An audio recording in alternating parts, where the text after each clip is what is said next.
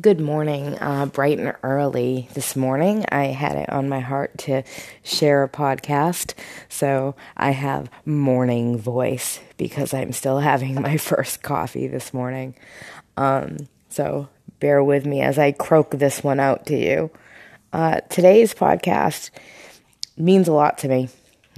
It is on remaining teachable, and it's something that I think that is key to success in life.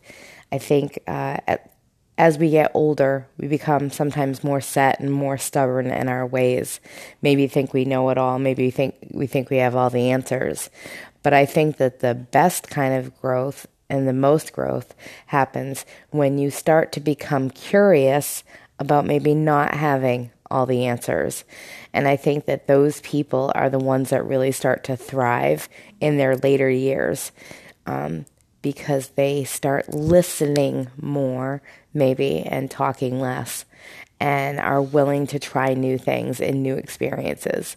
So I'm going to talk about a new experience that happened for me last night. I'm going to tell you a short little story, and it's about fitness. It's about my fitness journey and my journey to health and wellness. So as some of you know, I am a 48-year-old, formerly very obese woman. I have lost over 165 pounds, and I'm still losing. And I have done that through a whole foods, plant-based diet and lots of physical activity.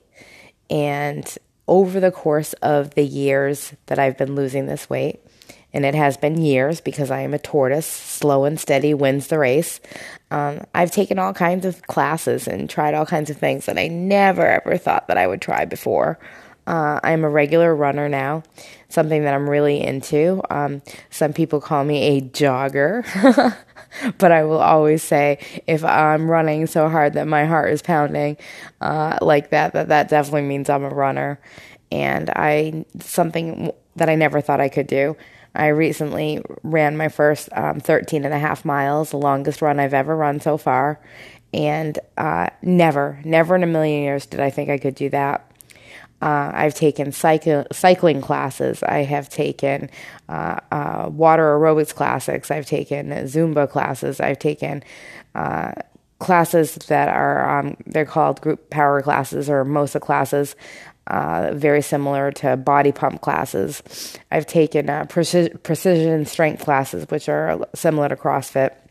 I've taken all kinds of classes. But I had this one fear and been kind of unwilling to do much of anything about it. So a friend of mine, a very close mentor of mine, said, "I am challenging you, and I'm gonna pay for your registration and take you to your first actual half marathon race." Because I was quite content and happy to just run on the streets by myself. I'm an introvert, actually, by nature, and I was like, I'm doing this for me anyways. I don't really need to be in an actual race. But a lot of that was just fear of people, fear of judgment, fear of coming in last, fear of all kinds of things. And I know that it's every time I move past one of these fears, there is less fear in my life overall. So overcoming fear in a race can lead to overcoming fear in other areas of my life. But that's not what this story is about. This story is about, he told me over the winter months to start doing some different types of cross training. The race that he wants me to do is in, I believe, April or May, somewhere around then. And I have severe arthritis in my body that I choose to treat homeopathically. And for me to run outside in the ice and snow is just a really silly, stupid idea. I could definitely never run again if I took a hard enough fall. So I will be taking my runs short and sweet indoors and working on bringing my time down. I can't run for 13 miles on a treadmill. I mean, I physically probably could run for 13 miles on a treadmill, but I think I'd want to shoot myself in the head after about probably 7-8 miles. So my runs will now be working on improving my time. And he said one way I could do that is to begin cross training. And I said, so what do you want me to do? And his response was, rowing is great. That's a great way to do it. Indoor cycling, spinning classes, that kind of thing. And as we're talking about those things, I'm like, yep, check them off my list. Yep, that's easy. I can do that. No problem. I love cycling. I love rowing. I can do all of that. Continue lifting weights, light, many reps. Yep, I can do all that. I love all that. Obviously continue on with my yoga and do short runs, and intermittent style HIIT runs where I'll, on for a quarter, run really fast, and then go to a walk, then a quarter mile really, really fast, and then off, do a walk. All of this I'm agreeing with. All of this I'm like, yep, that sounds great. And then he's like, and I want you to get in the pool and start swimming. And that's when I do kind of a pause. Now, don't get me wrong. I love the water. I absolutely love to float around in the water and play around in the water and soak in the water and do pretty much nothing else in the water. I took swimming classes when I was a little girl, and I actually developed, I think, a phobia in regards to real swimming. So I took swimming at the YMCA in the 70s, and they had cute little names for the classes, and I was a Polywog 1, which is the very, very most basic class. I am 48 years old, and I am still a Polywog 1. I never advanced beyond that class. And it was twofold. There were two things you had to do to advance from that class, and I refused to do either one. One was you had to be willing to jump from the deep end into the water, and obviously you're not alone. You're surrounded by swim instructors and lifeguard and all of that stuff. But I was convinced if I jumped into the water from the deep end, I was not coming back up. And I also heard horror stories at a camp that I went to when I was a kid, about the filter system in the pool, and if you jumped in the deep end, you would get sucked into the filter system and goblins would eat you. So I was not jumping in. There was no way I was going to jump in. And the other thing you had to do was you had to be willing to put your face in the water. You had to eventually learn what they used to term, I don't know if they still term it as it, but rotary breathing. And the very beginnings of that for a Polywog 1 is putting your face in the water. And I had and still have such an enormous phobia about that. Like sensations of I'm just going to stop breathing, I'm going to choke to death on the water, the whole thing. And so when my friend suggested that I start swimming, he wasn't talking like light swimming, floating, leisurely swimming. He wants me to increase my VO2 max. So the efficiency of my breathing basically is what that is. And so I can run a quicker mile, a harder mile, and build endurance and all that good stuff for the run. And swimming is one of the best ways you can do that. So I'm like, well, I can do the rowing and I can do the cycling, and I'm gonna play around with this whole swimming thing.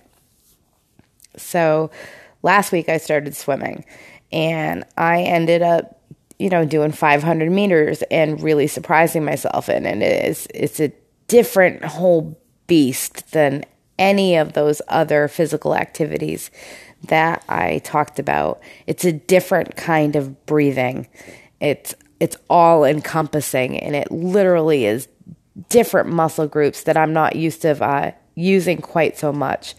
It's your legs, it's your glutes, it's your core, definitely. It's all of those things, but it's also like a lot of your deltoids, your shoulders, your back muscles, stuff that I'm not used to accessing quite in that way. But I was swimming with my head straight up because I was terrified to put my face in the water. And it was starting to really, really hurt my neck.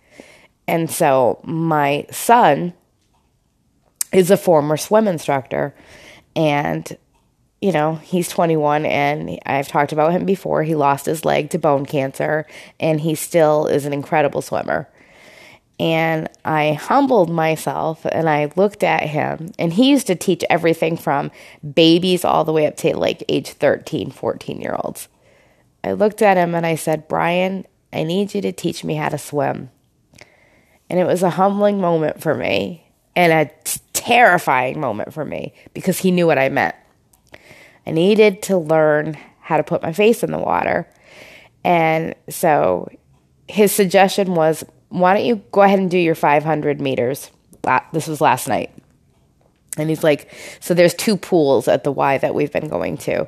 There's the big pool for laps, and then there's the small little kind of wading pool that is a little bit warmer temperature, and it's very pleasant. And he said, why don't you go ahead and just do your 500 meters, because I don't want to take away from your goal of the night of doing your 500 meters. And then why don't we go over to the shallow end, and we'll work on it. So I'm like, okay. I did my 500 meters, and my neck was killing me because it was stretched up out of the water again. And the whole time we're doing it, I'm not even thinking about what I'm doing. I'm thinking about, oh, crap. What have I agreed to? When this is done, I have to go face a huge fear of mine. And it might not sound like a big deal to some of you, but we've all got these, what appear to other people as irrational fears. And one of mine was drowning and choking to death on the water, having it literally, drown from water going through my nose and in my mouth and down my lungs. It's a really, really real fear for me. But I knew in order to be a more efficient, better swimmer, which is going to make me be a more efficient, better runner, which is going to make me be able to run a race and face another fear, I had to get over this fear. And so this is the time in my life where I'm becoming willing to walk through the fears and go to the other side. So I finished my 500 meters and very slowly and reluctantly get out of the one lap pool to go into the other pool. And we get there, and, I'm embarrassed because there's other people in the room. The lifeguard's totally watching us. And Brian starts teaching me as if he would teach respectfully, but what he would teach, the 5 or 6-year-olds that he used to do classes with. So he's teaching me how to put just my mouth in the water and blow bubbles. Just learn to blow bubbles in the water.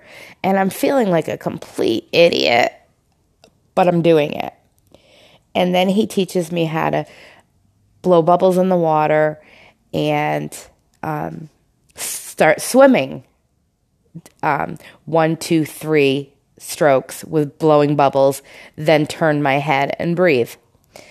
So I start doing that. And it's so funny because he's like, when I first started doing it, he said, Mom, it helps when you kick your legs too when you're swimming, because it was a lot for my mind to take in. I was using my arms and I'm counting 1, 2, 3, turn my head and take air in, but I couldn't figure out how to maneuver my legs at the same time. It just felt like way too much information. And then eventually we get my nose in a little bit in the water, and I begin having success actually kicking my legs. And trust me, we didn't get very far with this lesson, and we kept it short. It was only about a 15-minute lesson. And I would love to tell you I now can swim successfully with my face in the water. But the truth is, it's going to take time, because it was a real phobia.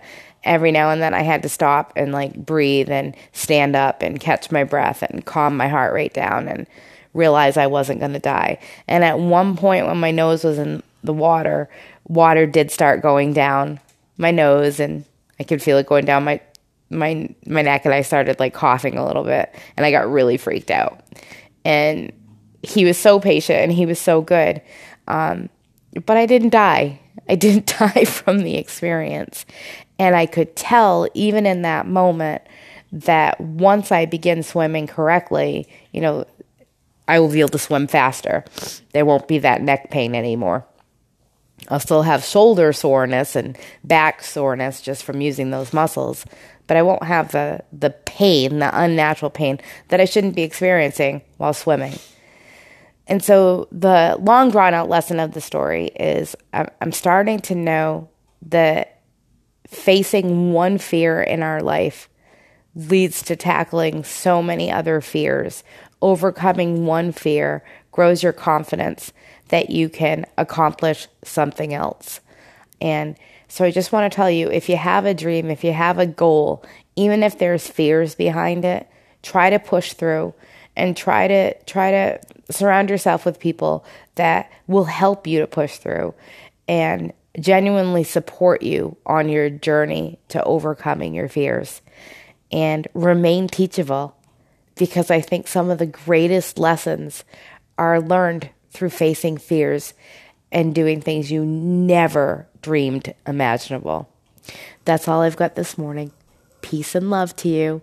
And I'd love to hear about some of the fears and things you've overcome in your life as well. Goodbye for now.